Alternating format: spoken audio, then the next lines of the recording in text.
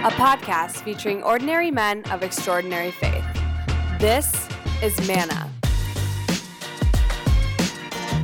Hey everybody, thanks for tuning in to another episode of Manna podcast featuring ordinary men of extraordinary faith. I'm your host, Jeff Peterson. Now, none of the guys that you meet on this podcast would consider themselves extraordinary, but it's their humble, holy way of living that is exactly what makes them extra to me, and I am very excited for you to meet them. All right, so now while today's guest is a contemporary of mine and most of our Manna guests, he's a bit of a throwback, I'd say, in all the right ways.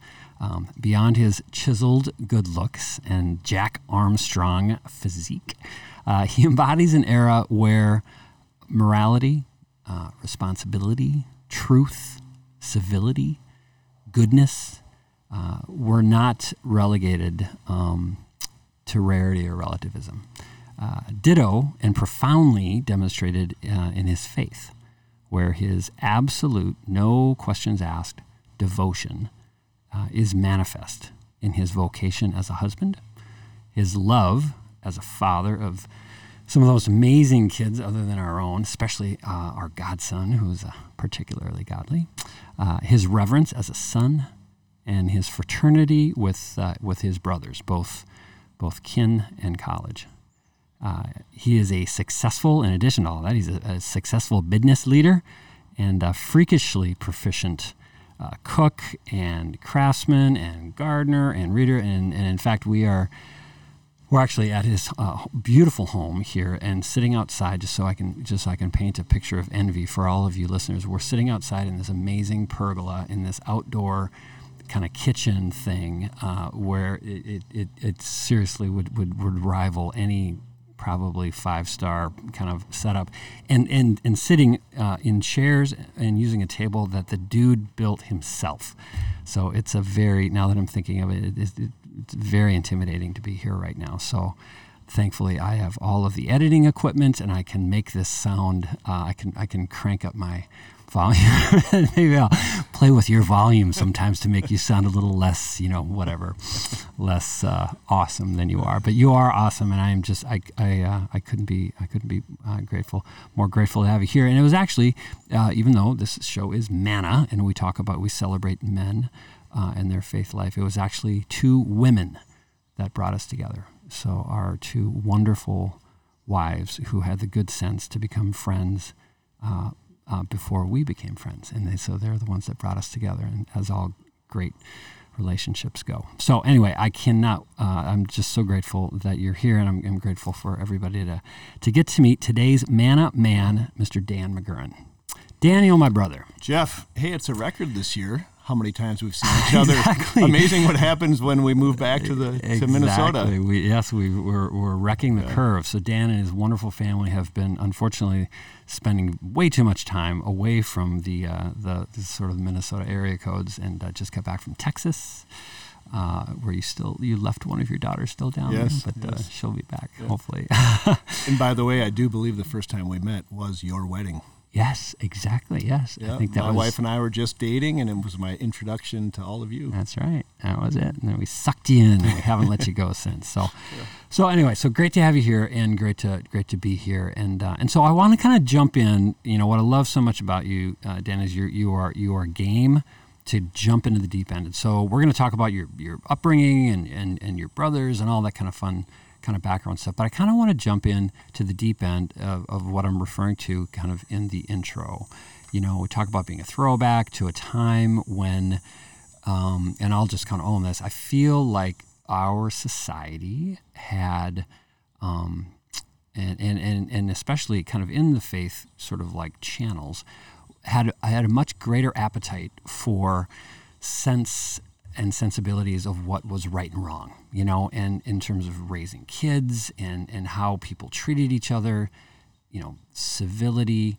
There was just less of a sort of relativist sense, which is different than tolerance. One of the wonderful things I think about our world today is we are a much more tolerant and diverse and and welcoming world, which is nothing but fantastic. But I feel like from a relativist standpoint, relativism, which is different than tolerance, has affected most of guys like you and I, and it's kind of our upbringing, how we were raised, and now how we are either parenting or living as husbands or working. And so, but you have this wonderful sense of this confidence and this sort of steadfastness about how, it's okay to kind of weigh in on things that are right and wrong, and it affects the shape of not just your personal life, but your family, your friends like us. And so anyway, I love that about you, and I want to know where that comes from. Is that something that was always part of your life, or do you feel like that's something that you've sort of grown into as you've become a husband and a father, and just as we all kind of age? Because it is a bit, at times I would imagine you feel like you're swimming upstream. It's kind of counter cultural to what our culture is today. So talk a little bit about that. Sure. Well, I appreciate your comment, and I appreciate that you see it as a positive. Some people might call it stubbornness, I suppose. When it's good, it's good. When it's not good, perhaps it's not so good. I don't know, Jeff. I guess, I grew up with 6 older brothers where every day was a battle with them. And you learn to stand up for yourself and stand up for what you believe in, and it develops perseverance. And remind everybody where you are in those 6. I'm the youngest of 7 sons. Right, yeah. Youngest of 7 sons. 7 boys in 10 years. So you can imagine what that, on the east side of St. Paul, it was something. My dad was, he was a rock. He was very clear at what he stood for, and he was not going to bend.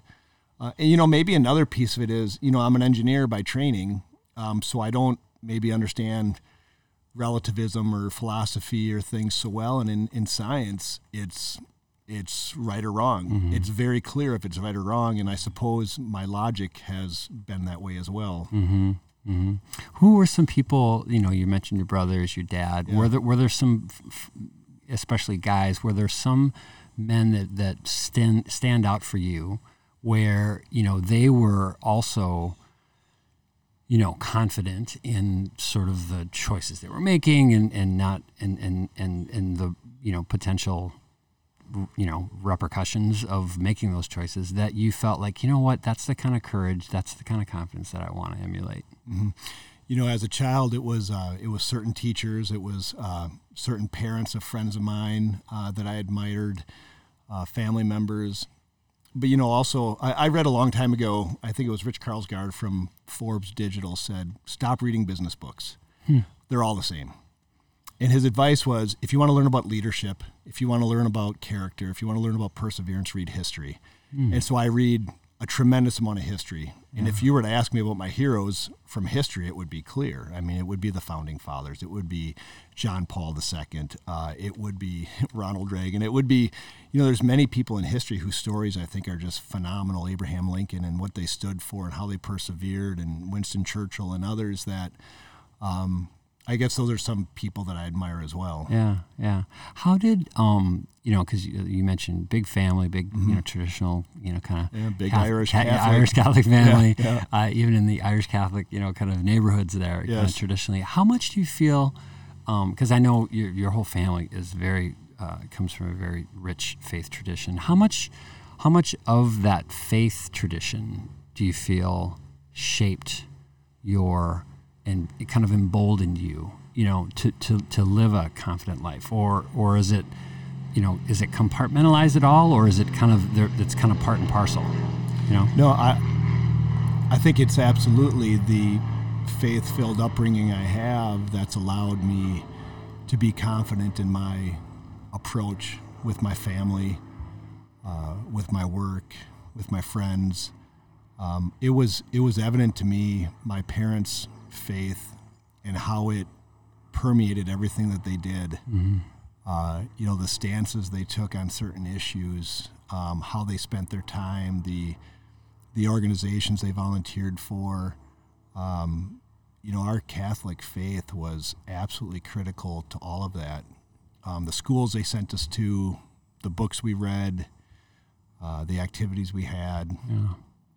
that's the great memory I have of my dad is how he led his faith. Yeah. And how important it was to him. Yeah. Were there any, because from the outside, when you kind of take it, if we were to read the biography of Dan McGurran, and you go back to the early days and the 6 brothers and the family, and then the perception would be that it was basically, from out of the womb, it was like, 100 miles an hour, and it's been steady. But have there been periods in your life where you've felt that sense of faith and that kind of has even like amped up even more, or it's gotten even more sort of profound for you? So whether it's, and some of these fall into cliches, but it's like, when you got married, or, your first child, and all of a sudden it even hits you even more, It's not like you started from a cold start, like, I was godless growing up, never had church. And it's like, no, you did. I mean, you went through all the sacraments and everything. But have you had, when you think back on your life, have there been periods where you felt like, okay, like it actually stepped it up a notch, Yeah, for sure. There's one very significant event that stepped up my faith. So I would say that up until I was, 20 years old or so, 12 years of Catholic schools, went to Mass every Sunday, prayed at home. I knew everything, I think, about my Catholic faith, but I understood nothing. Right? Wow, yeah. And when I was 20, my dad died suddenly. We'll probably talk about that later, which had a significant impact on me. And when I was 23, 24, when my wife and I were engaged, we went through our retreat for engaged couples in the Catholic Church. But a year after that, she decided to go through RCIA. She was Lutheran, wanted to be Catholic, and so it was kind of interesting. It was one night she came up and said, "Hey, I said, where are you going?" "Well, I'm going to class." I said, "Well, I thought you were done." She said, "No, it's for RCIA." "Oh, okay." I had no idea. My grandma, who was Presbyterian before she became Catholic, had always told me, don't push her, don't push her, don't push her. Let her make her own decision. "Okay, Grandma." And so she did. She made her own decision. And she went that night, came home and said, "I'd really like you to come with me in the future." "Okay, great." And so I went with her to every RCIA class, and it was phenomenal. Yeah. The priest who taught it, who was fantastic. Former lawyer, so super logical, great debate skills. And so I would sit in this class and ask questions that had always troubled me or challenged me. Mm-hmm. And I learned so much. And now I think at that point I was more mature. I also had some life experiences that were pretty challenging, like the loss of my dad. And so being able to ask him those questions and learn, like, truly learn the depth of the faith. Yeah.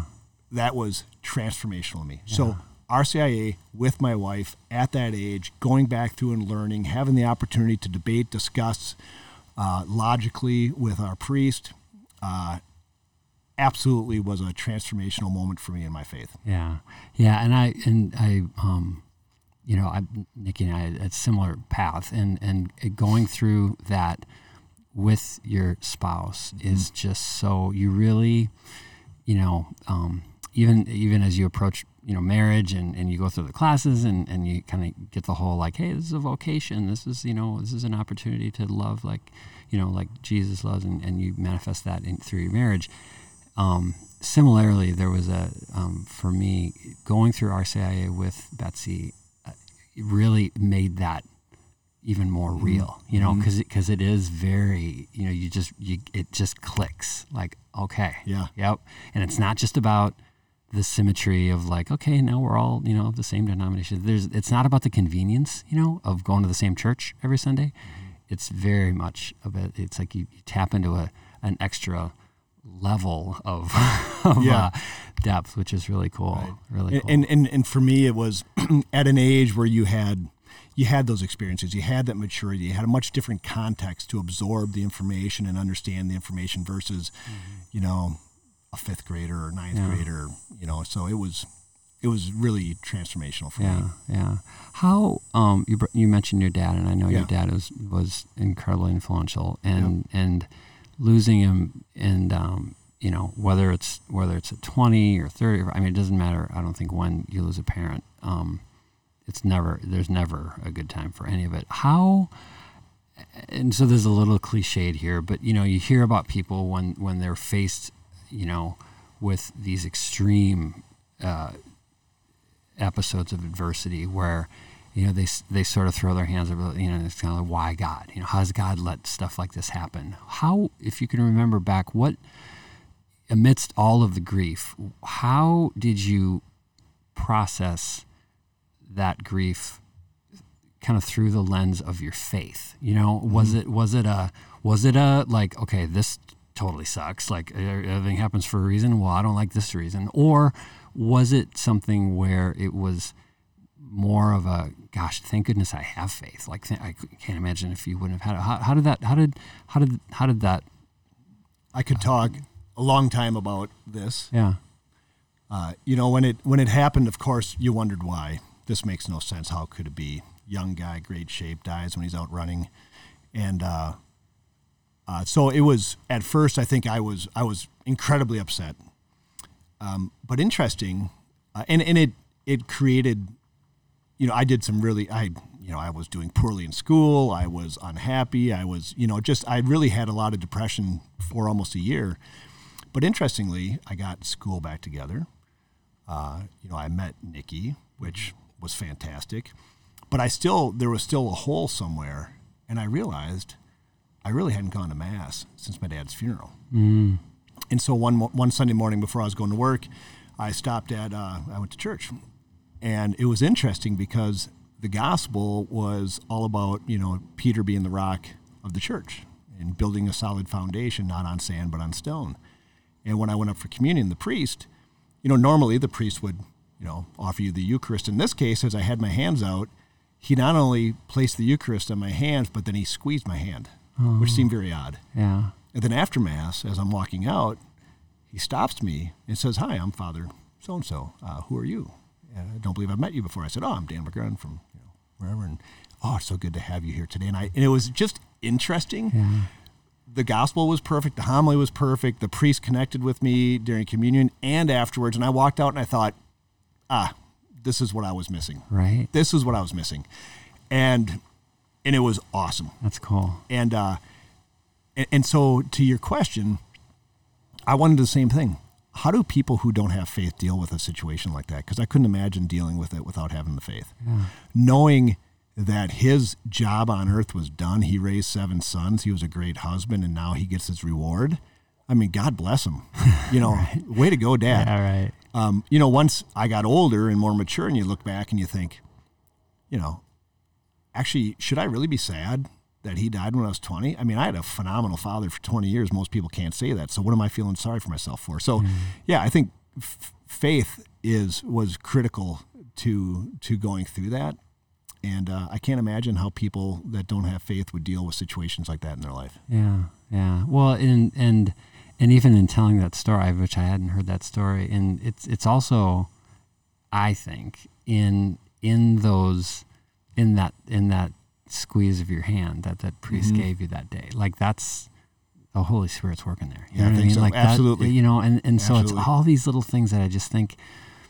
And a lot of what we talk about on this podcast aren't necessarily the super theological, rooted in a lot of intellect or scripture, but it's just trying to be aware of these little moments of grace, that aren't coincidence, and they're not luck. Absolutely. It's like you were there. It's no accident. You're right, and you decided to go to Mass that day for a reason, and everything that fell in wasn't just like, well, that's, gosh, who would have thought that would have happened? Well, I think God was thinking that was going to happen. Yes, absolutely. So that's really cool. Mm-hmm. I love that. You talk about your brothers, and if for as long you're the only guy I know that has that many brothers, and they're all you're what was that like? We've talked about that. What is it like now? What like is that? As that, because you've shared stories in the past, so I just want other people to hear it. So like when you all gather and there's this really neat kind of, bond that you have, both biological, but also, you're all living similar, lives of being great fathers and husbands, and how has that helped? It's all a big system, I know, but how has specifically the relationship that you have with your brothers continued to just sort of like fuel you and kind of help you grow as a father and a husband in your own right? Well, first, having 6 brothers, one of the phenomenal things about it is whenever there's an issue, whenever there's an emergency, a challenge, everybody's there for you. Yeah, right. You absolutely can count on them. Another wonderful thing, being the youngest, is you have a lot of examples, and I may ask advice. I may ask advice of certain brothers based upon their expertise or their experience. I may just observe. I may just watch life happen and learn from that. So I guess, and it's interesting as you get older and mature. When I was young, my friends will make fun of me because I absolutely idolized my brothers. Mm-hmm. I just, they were the smartest, the most athletic, the best looking. they were just everything I wanted to be. Yeah. And as you get older, you start to realize they're mortal. Yeah. And you realize they may make mistakes. I make mistakes. Life throws us challenges. We persevere. I guess it becomes more humbling maybe to realize we all have challenges and issues and things we deal with and learn from them. And I think sometimes those things are actually what makes it's kind of like the flaws in the granite or the it's like that actually it means even more, and it's like I remember, and I'm going to hack this, but Pope Francis was whatever christened Pope or like made Pope, and he came out for his very first address.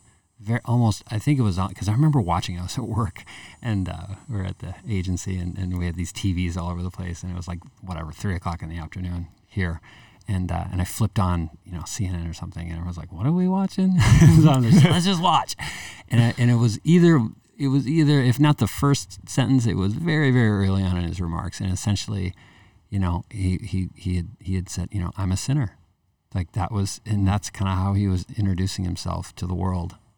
Of just acknowledging that, talk about mortal. He's mortal. We all are, and that's part of, I think, the beauty of it is that we're all helping each other out. And I think it's humbling to realize, for me, to realize my brothers aren't perfect. I'm not perfect, but I think it's encouraging to know we can help each other. We have examples of perseverance and dealing with challenges and issues, and how you can build a better family, how you build better relationships. There's not perfection, I guess.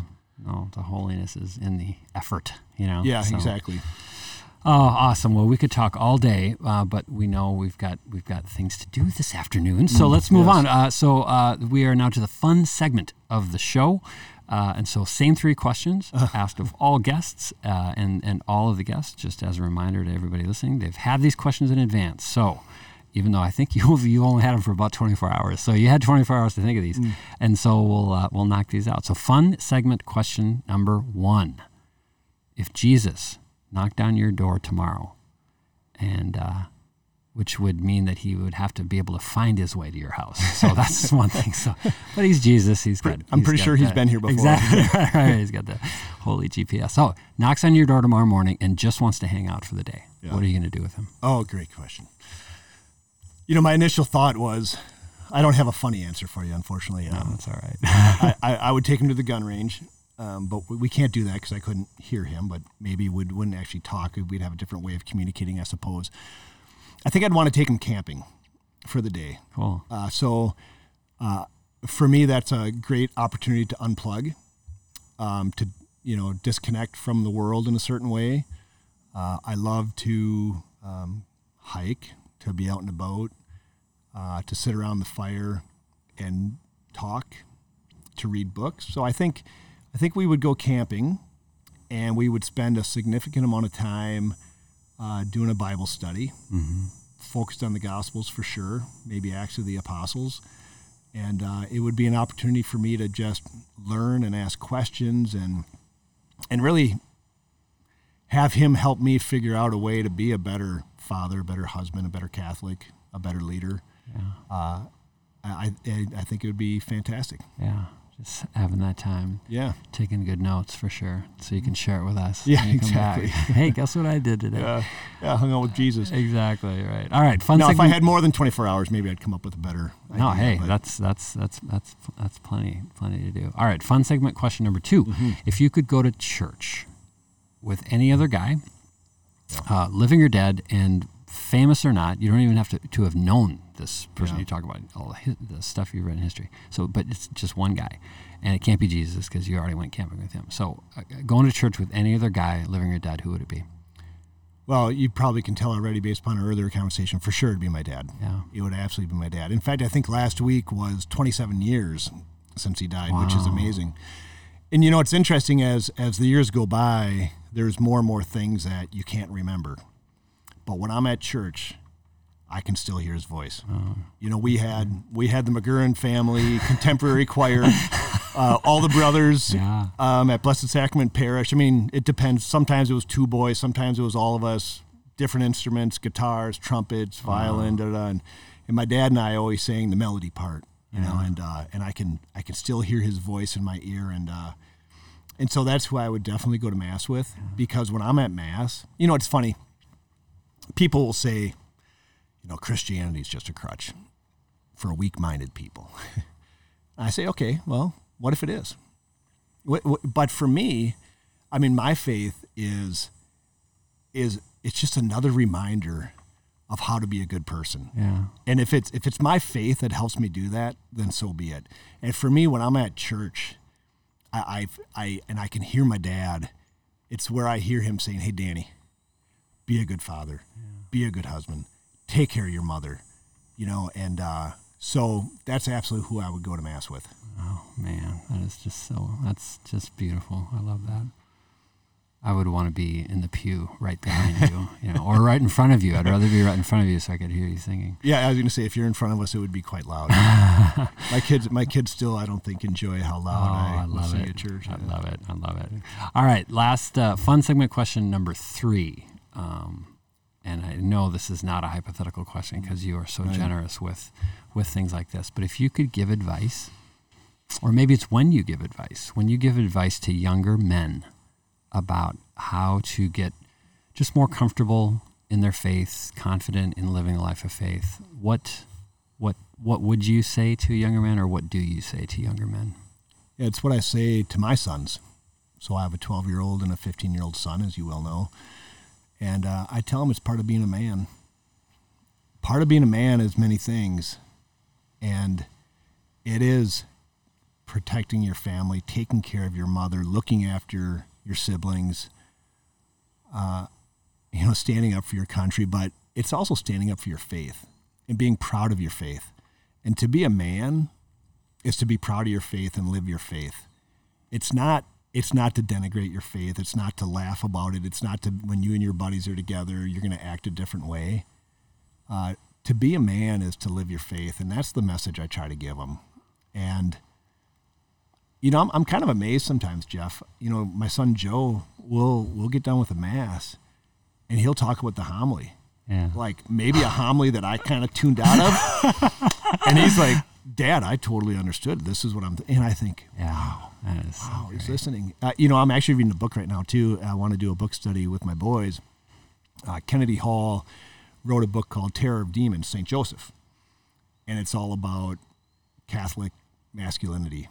And, you know, doing a book study with my 2 sons on what it means to be a Catholic man. Yeah. And I'll let you know how it turns out. We just started. Yeah, so. What a cool experience for them, and just to see their dad living so boldly, you know, and that's a little bit of the thesis of today's episode. So thank you so much, Dan, for being on the show and everything that you're doing. Yeah, I appreciate it, Jeff. It's great to see you. Thank you for listening to Manna. If you have any questions or recommendations for future guests, send them to mannapodcast@gmail.com.